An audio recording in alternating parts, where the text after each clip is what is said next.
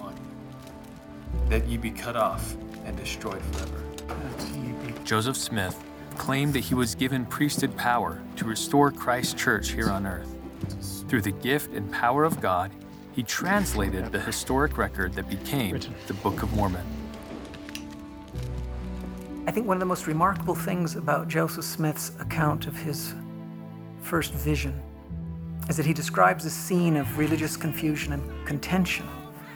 And then he says this, he says, I discovered that I could not settle the question by an appeal to the Bible, because the Bible had been so variously interpreted by the various partisans that it ruined any chance to settle the question by an appeal to the Bible. And what the Book of Mormon and Joseph Smith's story represented was an alternative way of grounding truth and authority, and that is to go to the source itself.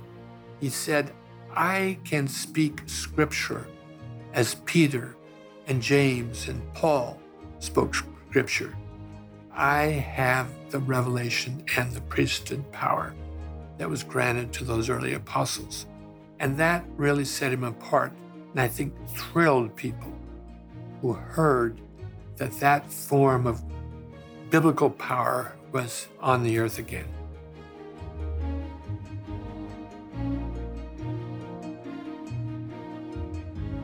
Welcome to our series on the Witnesses of the Book of Mormon.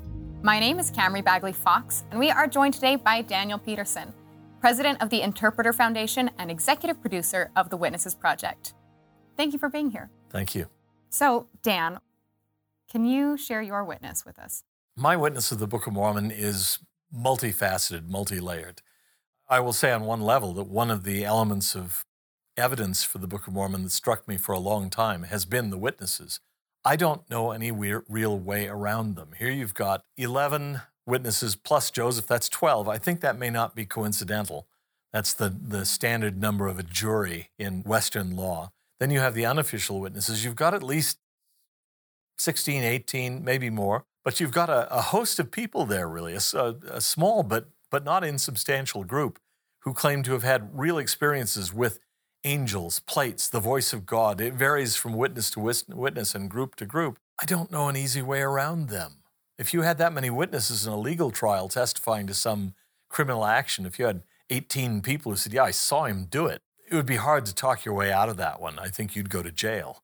The Lord has given us only one, what you might call secular evidence, bit of secular evidence for the Book of Mormon. That is the witness testimonies. I say secular in the sense that it's not your internal spiritual witness. It's witness you can sift and evaluate the way you would evaluate historical evidence or any other kind of evidence in a criminal trial or something like that.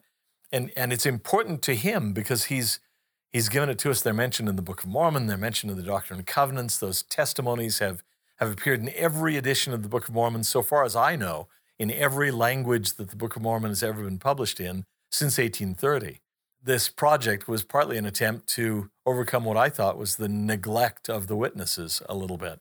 But it goes beyond the witnesses. To me, the Book of Mormon is impossible to explain in any non-divine way. The only explanation that works for me as a comprehensive explanation of the Book of Mormon is the one that Joseph Smith gives. People say, well, Joseph wrote it himself. Well, then what about the witnesses?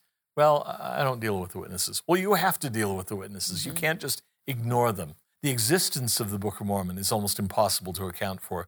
Joseph Smith has maybe 2.5 months of formal education. And here he is producing a book. That's amazing. And producing it in a really short period of time. 2.5 months maybe of dictation. That's a rapid pace. It's been calculated. We know roughly what his schedule was and the days he missed. It's 7 to 11 printed pages a day in our current English edition. That's a really rapid translation pace. That's hard to keep up with if you're an educated writer. I wrote a book a number of years ago, my first book, which I wrote about the Middle East. One of the things that intrigued me about it was they gave me a very short time to write the book. And I thought, okay, this will be interesting. See if I can do it in that short a period. And I wrote it in about 2 months or thereabouts. And I was so impressed with myself. I did a calculation on the computer, easy to do, to find out how long it was. Well, it was about 165,000 words long. I thought, wow, I really moved on that. But the thing is, I have a PhD. It was on a subject in which I have a PhD. Mm-hmm. And so I was just kind of thinking through the lectures I normally gave and transcribing them into the book. And I'm a fast writer, so it went pretty rapidly. So I thought, okay, I wonder how long the Book of Mormon is. It's about 100,000 words longer than my book. And it was dictated in the same amount of time that I wrote mine. And some would argue that it's a more important, more influential book than mine. So to me, I look at that and I hear people say, as Fawn Brodie once said, a famous unbelieving biographer of Joseph Smith, she said, well, Joseph just had a great imagination. It just flowed out of him like a spring freshet. I think, right. Well, just try it. Sit down and write a book like this, 250,000 words roughly, 250,000 words in about 2 months. Just let it gush and have it be structured, all the things the Book of Mormon is. It's not just stream of consciousness, it's carefully structured. Mm-hmm. There are other things, and I would say it touches the Middle East in so many ways. It makes sense against the proclaimed background, the Middle Eastern background, and now increasingly the American background of the book, as we're learning more about these areas. It makes sense and seems to me beyond the capacity of Joseph to have made up. And the richness of the doctrines and so on in the book, it's just amazing. The fact that so many people for so many generations have found spiritual sustenance in this book. People do and have found great comfort in it, great power for when they're in times of doubt or in times of sorrow. That's an amazing product. To have come from a guy who shouldn't, by all odds, be writing a book in the first place. This is just not the kind of person who produces books. Some people have discovered that Joseph didn't cite the Book of Mormon very much in his lifetime. I think it's because, in a way, he didn't know it that well. He'd grown up on the Bible, and the Book of Mormon passed through him, but it wasn't his. So to me, it's like a gift that was given to him, and he maybe didn't even recognize even himself how powerful it was. And we're only beginning to treasure it for what it is now. Finally, I certainly don't want to neglect the spiritual witness, which the Book of Mormon offers to everybody who reads it sincerely, and which many thousands of people, tens, hundreds of thousands, historically millions of people, I think, can testify that they've received to one degree or another. When I read it, my feeling is this is true. It comes to me very powerfully sometimes. This is true. My life has been spent reading ancient and medieval history and chronicles and so on. And the Book of Mormon reads to me like real history. It speaks not only to how humans really behave, but to how humans ought to behave. It points to the truth of the claims, the fundamental claims of the gospel. If the Book of Mormon is true, then there is a God. God intervenes in our affairs. God is interested in us. God sent his only begotten Son to die on our behalf. Jesus rose from the dead. People see him in the new world after he's been killed in the old world. It's the most important message, I think, that anybody can hear, which is life has purpose, death isn't the end. There is a God who cares about us. Salvation is possible for all of us. The universe isn't random. It's not pointless. It doesn't come to a meaningless end when we die. And there's hope for all of us. That's a really important thing to know. And the Book of Mormon stands as a witness of that, a second witness of that, along with the Bible. And in an age when a lot of people wonder, well, is the Bible really true? Or if the Bible's really true, well, why did those things only happen anciently?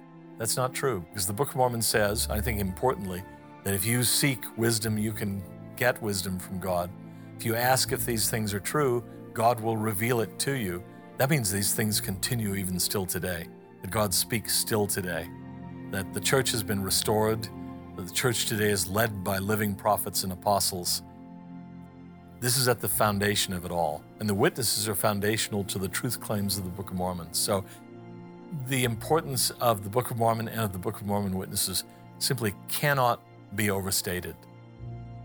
Thank you so much, Dan. Thanks for chatting with me about the witnesses. Thank you.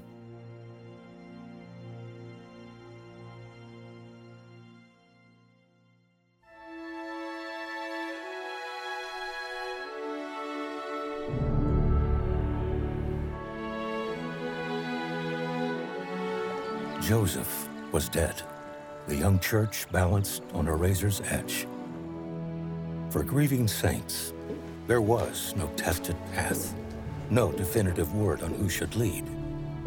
But mere hours following Joseph's death, some began to campaign, while others looked for revelation from God.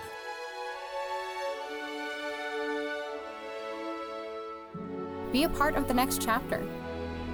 Visit 6daysinAugust.com.